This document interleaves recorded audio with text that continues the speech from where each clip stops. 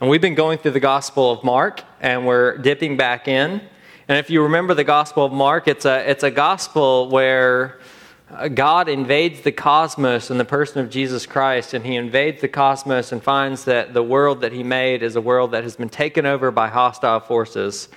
And it's an exciting book. It's a book where Jesus is at war. And he goes around and he casts out demons, and he fights for his people. And the demons are never too far away, not even in the passage which we have just heard read, this famous passage where the disciples are at the sea. The sea, which in the Jewish mindset is the abode of the demons, the place of chaos and confusion, of darkness. And so there go my notes. As we look at this passage, let me pray for us. Lord, it's a familiar passage to many, but let not its familiarity dull us from seeing its power, which resides in seeing you. So show us yourself, unveil to us who you are, Jesus, in all your glory, that we might be changed as the disciples were that day. We pray these things in your name.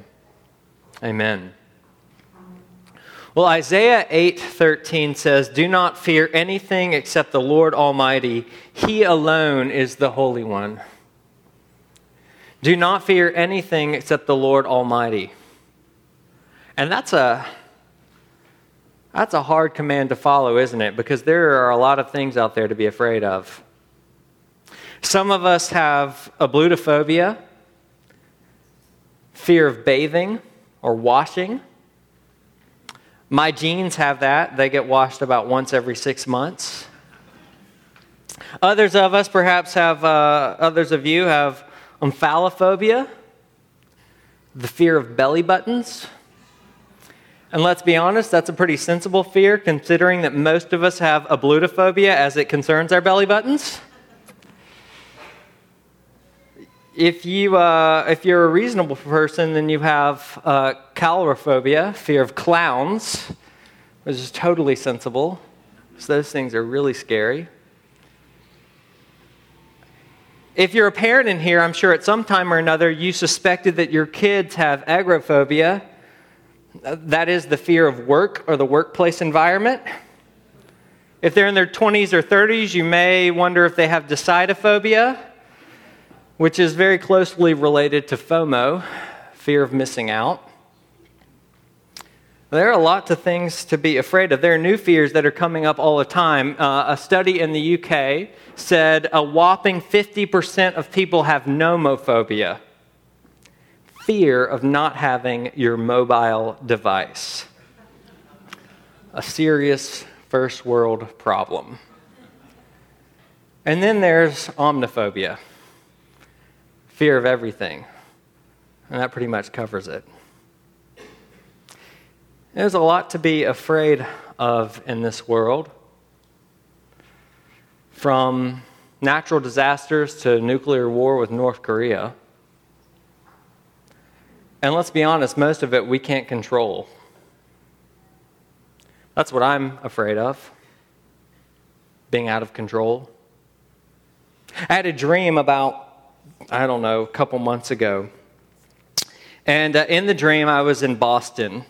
I was in Boston to interview at a conference to interview candidates for the assistant associate pastor job. And I'm trying to meet with the candidates, and I have a designated meeting place, and yet I cannot find it. It's not that I don't know where it is. I know exactly where it is. It's just that I can't get there.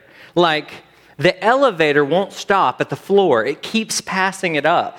And then I try to take the stairs, and the stairs don't stop at that place. And then I try to go in another direction, and the doors are shut and locked. And then I walk another way, and there aren't any doors there. And then I end up outside, and it's like going through the night. And eventually, I'm so frustrated, and I realize I'm not going to be able to meet these candidates. That's not going to happen. Why am I in Boston?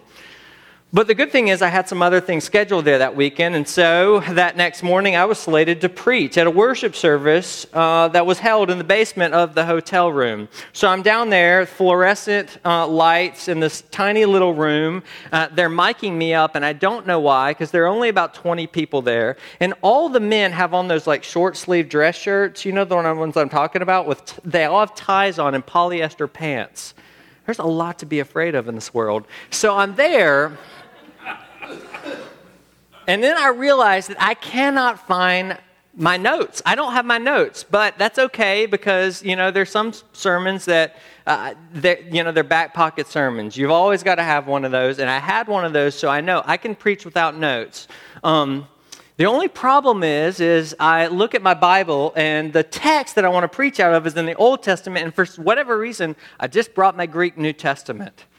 It's a dream. And then I'm like, okay, I need an Old Testament, and I ask, and someone provides me one, and as I'm looking up the passage, I look, and this Bible was so well worn by this godly person that these pages had fallen out.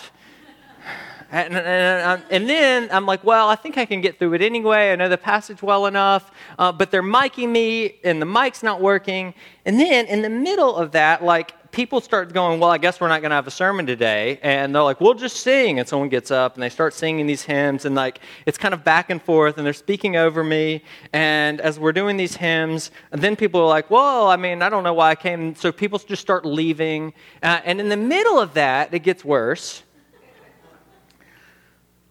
They're testing my mic. I'm looking for the passage. And then all of a sudden, I realize it is November 18th. It's November 18th. 2017. And I'm supposed to be performing John Dietrich and Katie Regan's wedding in Santa Barbara. In 5 hours. And I'm in Boston. And I'm going, why am I in Boston? I shouldn't be in Boston. Why am I even here? So then I'm looking up flights to get back. I'm calling Jordan. Jordan, you look with me. We got to find a flight. I've got to get back. There are no flights. I can't get back. Sometimes you go to sleep and you think you're going to get a rest, and it would have been better to stay awake. And it's one of those situations where I was just completely out of control. And it was scary. The disciples find themselves in a situation where they are completely out of control. Look, verse 37.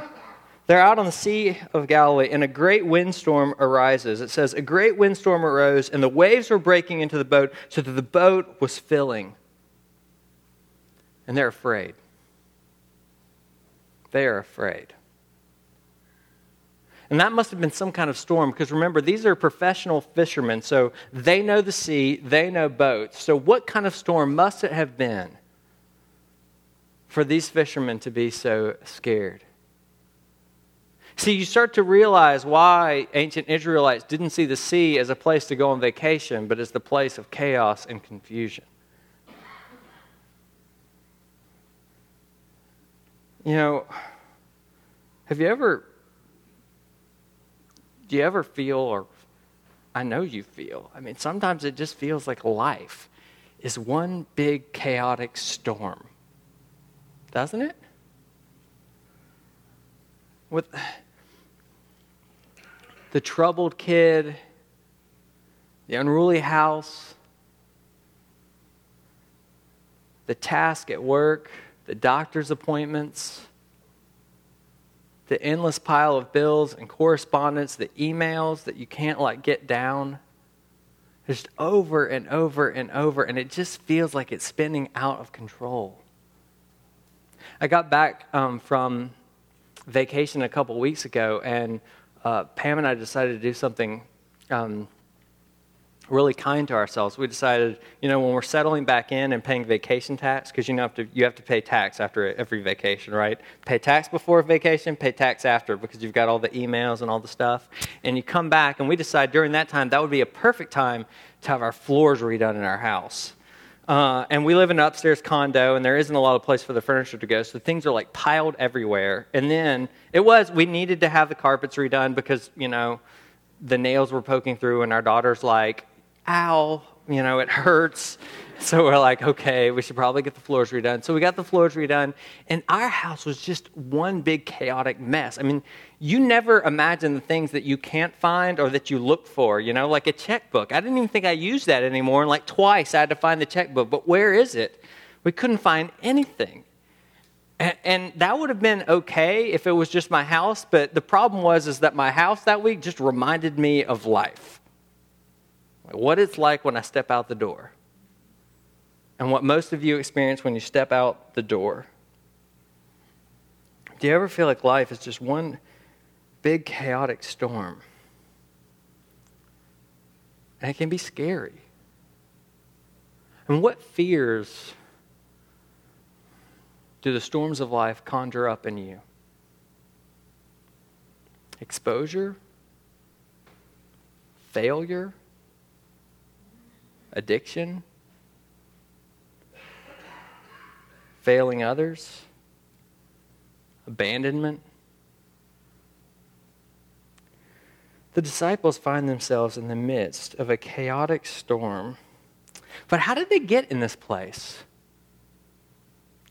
Well, look, verse 37, or verse 35. When evening had come, he, that is Jesus, said to them, "Let us go across to the other side." How did they get into the storm? They got into the storm by obeying Jesus. Some storms in our lives, they come into our lives because of bad decisions we make. Sin. Sometimes get ourselves into relationships with people that we shouldn't be in relationships with. Sometimes we put things in our body that we shouldn't put into our body. Sometimes we make decisions to spend money on things that we have no business spending money on, or money we don't have on things that we have no business spending money on. Some storms that come into our life come because of bad decisions that we make. And some storms that come into our life simply because we are following Jesus. And that's what happens here. And that is terribly hard for us to understand. Because for most of us, somewhere along the way, if we were told explicitly or we picked up implicitly that if we follow Jesus, then the wind will always be on our back and the sun will always be at our face. If we follow Jesus, then life will not be chaotic, it will not be confusing, it will be peaceful and harmonious, and that's the way it's going to go. And then here's what happens. We think we're following Jesus, and then the storms arise into our lives, and then we sit there and we say, "What's going on, Lord? We got shortchanged. Why are you doing this to me? This is not fair." Or we realize we haven't been following Jesus and we feel really guilty and we say, "This is the reason this is happening, and so I just got to buck up and figure it out. I got to get my act together." Or we look at other people and we see things that happen in their lives. You know what I'm talking about. And they're in the midst of storms and we think, "And what must they have done? If they would only have been more spiritual. If they would only have been more responsible.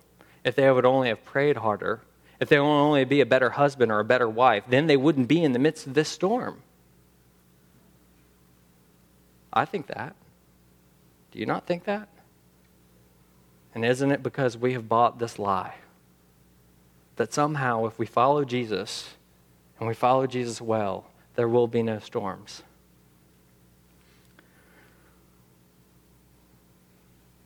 But this narrative gives the lie to that story that we tell ourselves so often. Following Jesus does not prevent chaos and confusion and sorrows and the storms of life. In fact, sometimes following Jesus leads us right into the middle of them, like it did here for the disciples. Rosaria Butterfield talks about the confusion and chaos that arose when she became a follower of Jesus. She writes, "Although grateful, I did not consider conversion to be a quote-unquote blessing.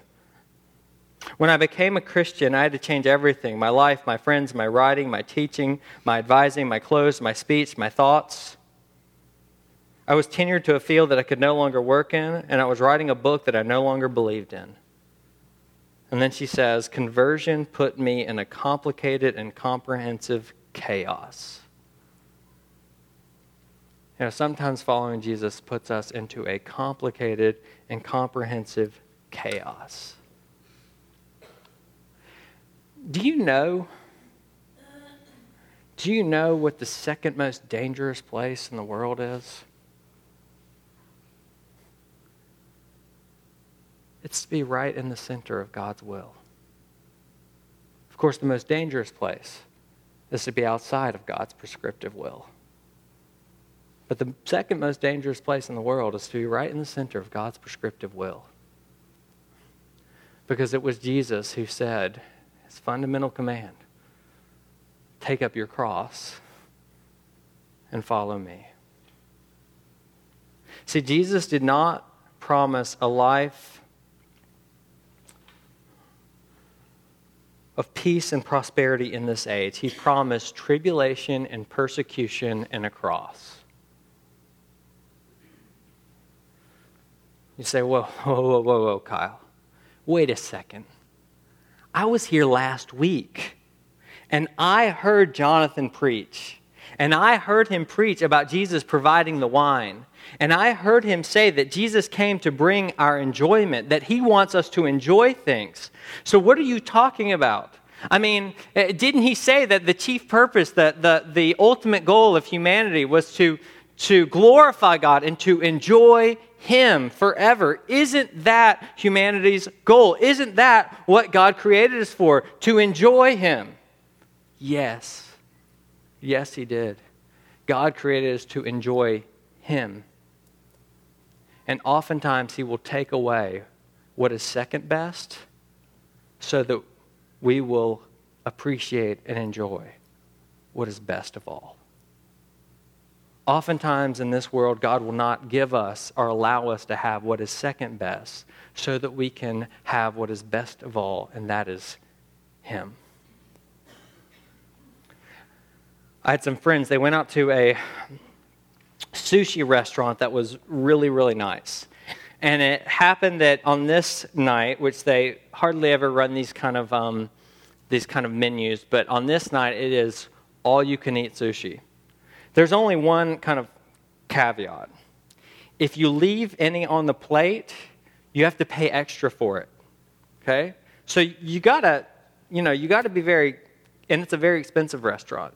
So you've got to be very calculating about what you order and how and why. And my friends, they were there, and they were there with someone who was in the know.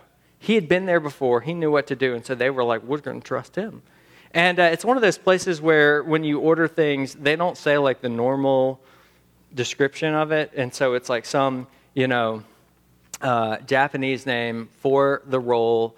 And so their friend's ordering these rolls, and he orders these rolls, and then all of a sudden, the first course comes out, and they get 6 cucumber rolls. So there they are with 6 cucumber rolls that are probably like $20 a roll, right? Because it's a nice place. And they're thinking, we have misordered, and now we have to eat all those cucumber rolls before we can eat anything else. And by the time they ate all the cucumber rolls, guess what? They didn't want anything else. They were stuffed.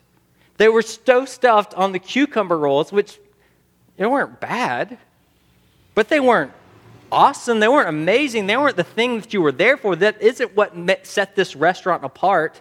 It's not what got the reviews on it. But they were so full of the cucumber rolls that they couldn't actually experience and enjoy other things, the main dish, the main event. And I think that life is often like that. We are so full up on pleasures that are second best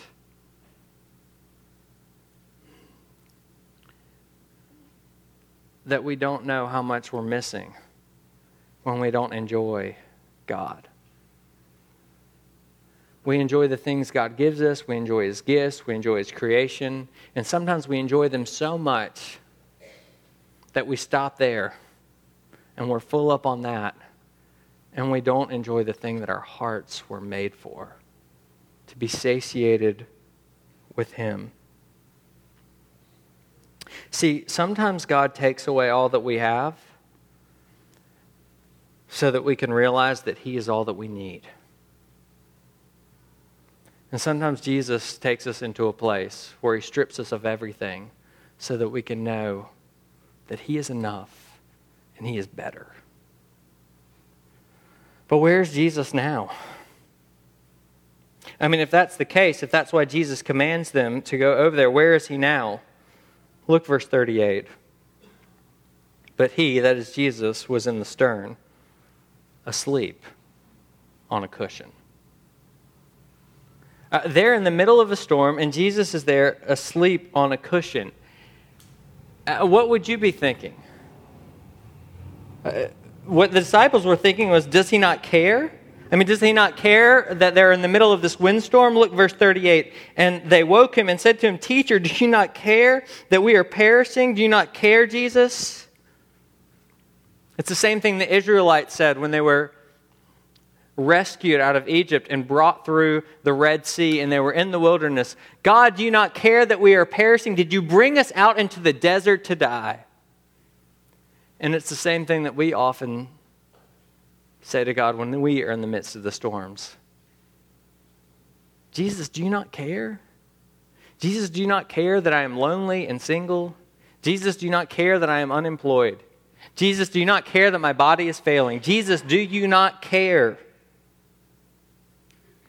I mean, do you ever feel like in life like Jesus is just asleep? I know that we're not supposed to say yes. But Jesus was asleep. And sometimes it feels like Jesus is asleep. Why is Jesus asleep? Why is Jesus asleep? Well, He's asleep because He's tired. And He must have been really tired to sleep through that storm. Why is Jesus tired? Why is He utterly exhausted? Why is the one who made all things, who is without beginning and without end, why is the one who neither slumbers nor sleeps, who needs not slumber or sleep, who does not grow tired or weary, why is He asleep on the bottom of a boat, utterly exhausted? Precisely because He cares. Precisely because He cares. The infinite God became finite. He entered into our fallen world, our fallen, fragile world with all its sufferings and all its vicissitudes, and He became tired and He became exhausted. Why? Because He wants to be with us. Because He came to save us. For us and for our salvation, He came down from heaven, the Creed says. So yes, Jesus is asleep. He is asleep precisely because He cares. Dorothy Sayers put it like this once. For whatever reason God chose to make man as he is, limited in suffering and subject to sorrows and death, He had the honesty and the courage to take His own medicine. Whatever game He is playing with His creation, He has kept His own rules and played fair. He can exact nothing from man that He has not exacted from Himself. He has Himself gone through the whole of the human experience, from the trivial irritations of family life and the cramping restrictions of hard work and lack of money to the worst horrors of pain and humiliation, defeat, despair, and death. And when He was a man, He played the man. He was born in poverty and died in disgrace, and He thought it well worthwhile. Or as Isaiah puts it in Isaiah 53:11, He shall see the results of His anguish and be satisfied.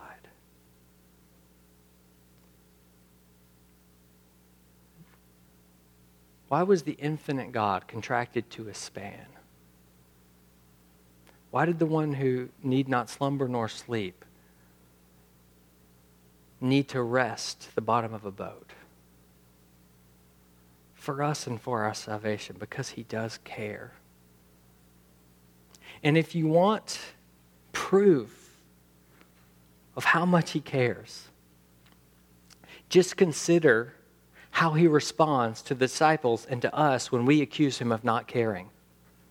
Do you know what he does? What does Jesus do when we accuse him of not caring? What does Jesus do when the disciples accuse him of not caring?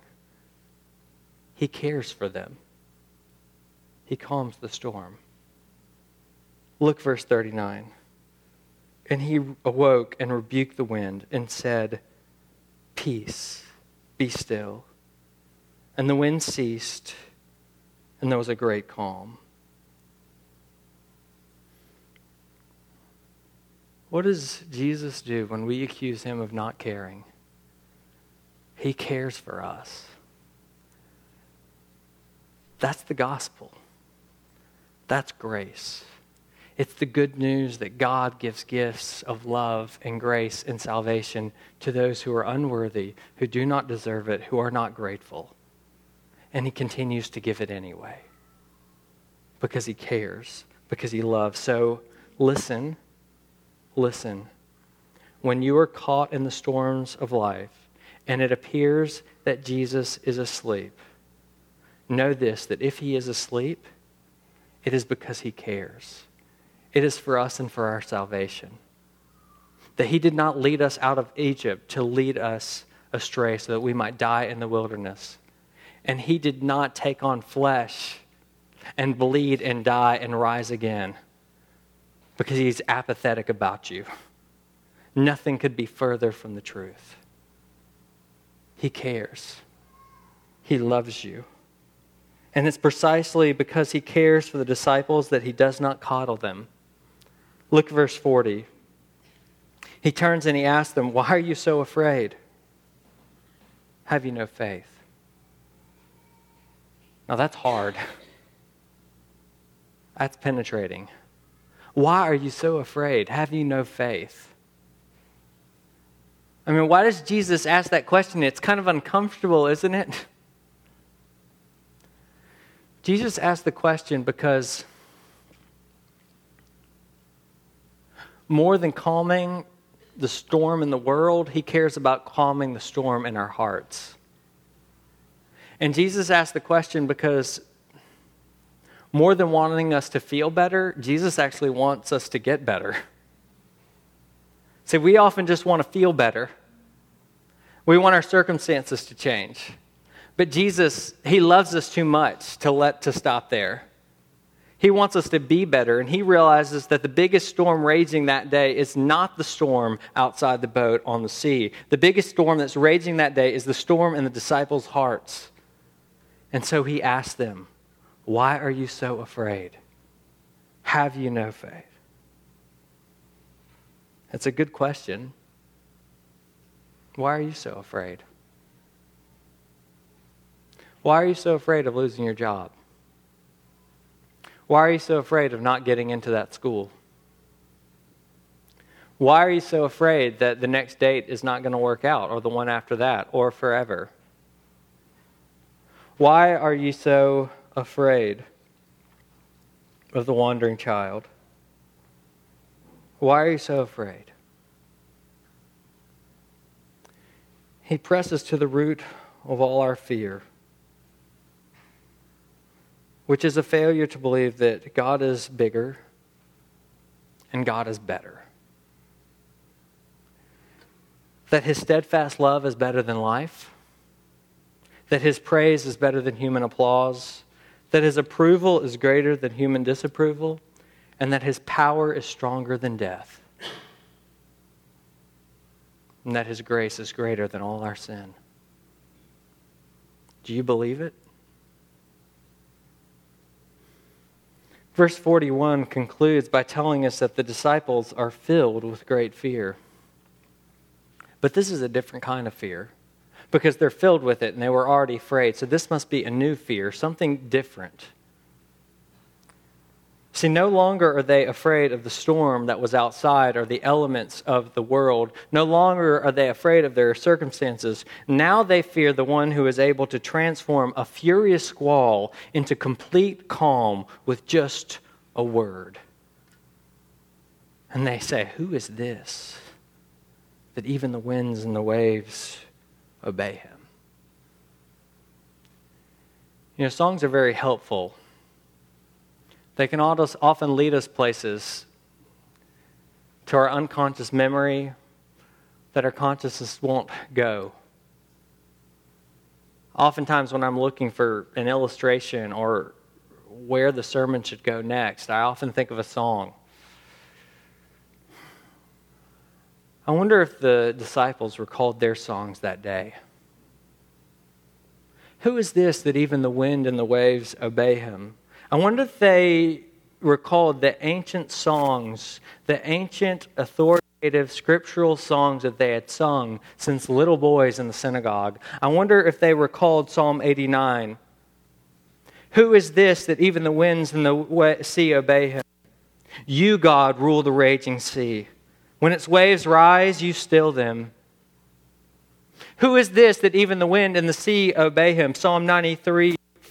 Mightier than thunders of mighty waters, mightier than the waves of the sea, the Lord is high and mighty. Who is this that even the wind and the sea obey him? Psalm 107:28. And they cried to the Lord in their trouble, and he delivered them from their distress. He made the storm be still, and the waves of the sea were hushed. Then they were glad that the waters were quiet, and he brought them to their desired haven. Who is this that even the wind and the sea obey him? Well, as Sally Lloyd-Jones puts it in the Jesus Storybook Bible, the wind and the waves recognized Jesus' voice. They had heard it before, of course, when he spoke them into being. Who is this? It is the man God became when God decided to become a man. That's who Jesus is. And now they are afraid. But that's the best kind of fear. Because they have reverence and awe for the one that they know that they cannot control and who is bigger than everything else in this world. Isaiah 8:13 says, "Do not fear anything except the Lord Almighty. He alone is holy. And if you fear him, you need fear nothing else. He will keep you safe." You see, in order for Jesus' words, "Peace, be still," to calm the storm that rages inside your heart, you actually have to believe that he is powerful enough to calm the storms outside of your heart. In other words, in order to hear those words, in order to hear him, you have to fear him. You have to realize that he is bigger than all the other things that threaten to undo you. And only then, only when you fear him can you hear him. Only then will his words, "Peace, be still," be able to calm whatever storm is in your life. Only then will you be able to hear Jesus in the midst of the hospital room say, "Peace, be still. My steadfast love is better than life." Only then will you be able to hear him in the midst of the office say, "Peace, be still. Your reward and your praise are from God." Only then will you be able to walk into the front door of your house and hear him say, "Peace, be still. I have come that you might have joy and that you might have it to the full." See, when you fear him, when you realize that he is bigger and he is better than everything else in this world, then Jesus' words to his storm-tossed church will still you in the midst of whatever storm you face. Do you believe it? Believe it. Peace, be still. In the name of the Father, and the Son, and the Holy Spirit. Amen.